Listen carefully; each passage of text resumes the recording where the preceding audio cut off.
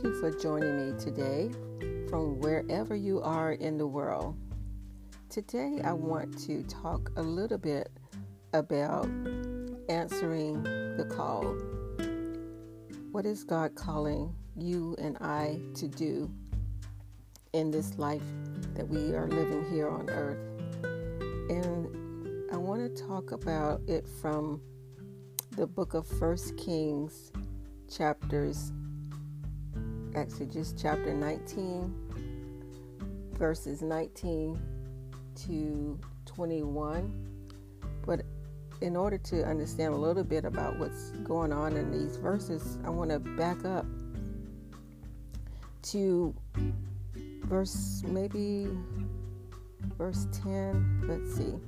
This is God's calling Elijah to do more work for him. And it starts out at the end of verse 9. God is asking Elijah, he says, "What are you doing here, Elijah?" And then Elijah goes on and he says, "I've been very zealous for you, the Lord God Almighty." It sounds really pitiful. Like, I've been working so hard, and the people you sent me here, they're rejecting you. They're rejecting your laws. They're tearing down your altars, your prophets. They put your prophets to death by the sword. Oh, woe is me, Lord. I'm the only one left. And now they're trying to kill me too. Sounds really pitiful. And then the Lord tells him, "Go out and stand on the mountain in the presence of the Lord, for the Lord is about to pass by." And so God does all these great works. A powerful wind tears through the mountains. And after that, the wind, there was an earthquake. But the Lord was not in the wind or in the earthquake. And then there came a great fire. And the Lord was not in any of those loud, voluminous sounds. The earthquakes, the tearing down of the rocks in the mountains, the wind, the rain, the fire. But he came in a gentle whisper. And when Elijah heard the whisper, he pulled his cloak over his face and went out and stood at the mouth of the cave. And then the Lord, after all this, does all these great works. He says, "What are you doing here, Elijah?" And again, Elijah sounds really pitiful. "I've been zealous for the Lord God Almighty." And it goes through this whole thing again. And so then the Lord says, "Go back the way you came." Because God has work for him to do. And, God knows just what we need when we need it, at the time we need it.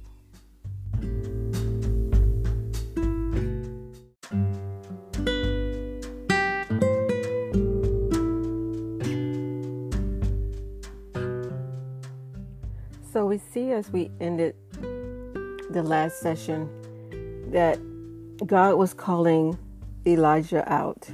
He was telling him he asked him the question, "What are you doing here, Elijah? What are you doing here?" And then he gives the command to go back the way you came. God has work for Elijah to do.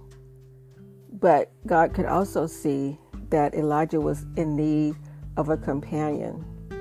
So in the midst of everything that God was commanding Elijah to do, he says that he wanted him to anoint Elijah, to go down and anoint Elijah. And so we see it in the next section of scripture, God's call of Elijah. That Elijah went down and he found Elijah. He was out in his field plowing his 12 oxen, and he was driving them himself. And so what did Elijah do? He threw his cloak on him. And this was a symbol of Elijah anointing Elijah to take over his ministry one day. How did Elijah respond? He left his oxen and ran after Elijah. He said, "Let me kiss my father and my mother goodbye, and then I will come with you." Elijah asked him a question, "What have I done to you?" Elijah went back, and he took his yoke of oxen, slaughtered them, burned the plowing equipment, cooked the meat, gave it to the people, and then he set out to follow Elijah. And so we have to ask ourselves, what is God calling us to do? What is the work that God has for us? And are we willing to leave the old life behind? Many of us know that God is calling us to do something more. We don't know where to start. And so we're being challenged here. We see Elijah. God is calling him. He's calling him to a higher call. And we see that in verse 19. So Elijah went from there and found Elijah. He was plowing his field, driving his 12 pair of oxen. Elijah was just living his life. It was an ordinary day. He wasn't searching for anything other to do. He was probably happy with his life the way it was, plowing in his field. But when Elijah touched him with his mantle, it signified that God was calling him to do something greater. And in that moment, what happens to us when we realize what God is calling us something to do, something greater? We have to step out in faith. And stepping out in faith isn't always easy. It takes courage. And our response when God calls us is to accept the invitation. And so, are we willing to follow God's plan, His invitation?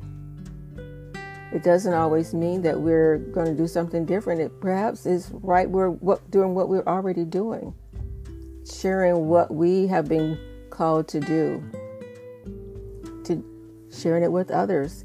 Our family, our ministry starts right in our homes. That's our greatest ministry field, is in our homes, doing what God wants us to do.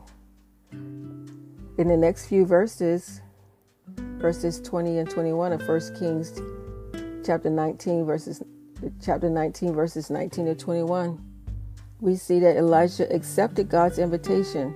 He literally burned down everything that was tying him to his previous life, the good life. Elijah was happy. He was plowing his field. But in that moment, he realized that God was calling him to a greater work. And he hesitated for a moment. That's only normal.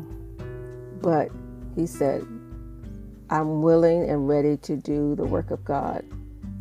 I'm willing and ready to accept the invitation of a deeper surrender. Are we willing to burn everything that's tying us down to a world that we're currently living in? Are we willing to fully trust God as we move forward into our calling? What are we willing to burn in our lives so that we can do the work of God, the work that He is calling us to do? Is it our dependence on others? Is it the way we're thinking, stinking thinking, as someone once said? Is it bitterness, resentment, excuses? I would add procrastination. We know that God is calling us, but we haven't yet accepted the call. We think, could be calling us to do that, couldn't be calling me to do that. I'm not qualified.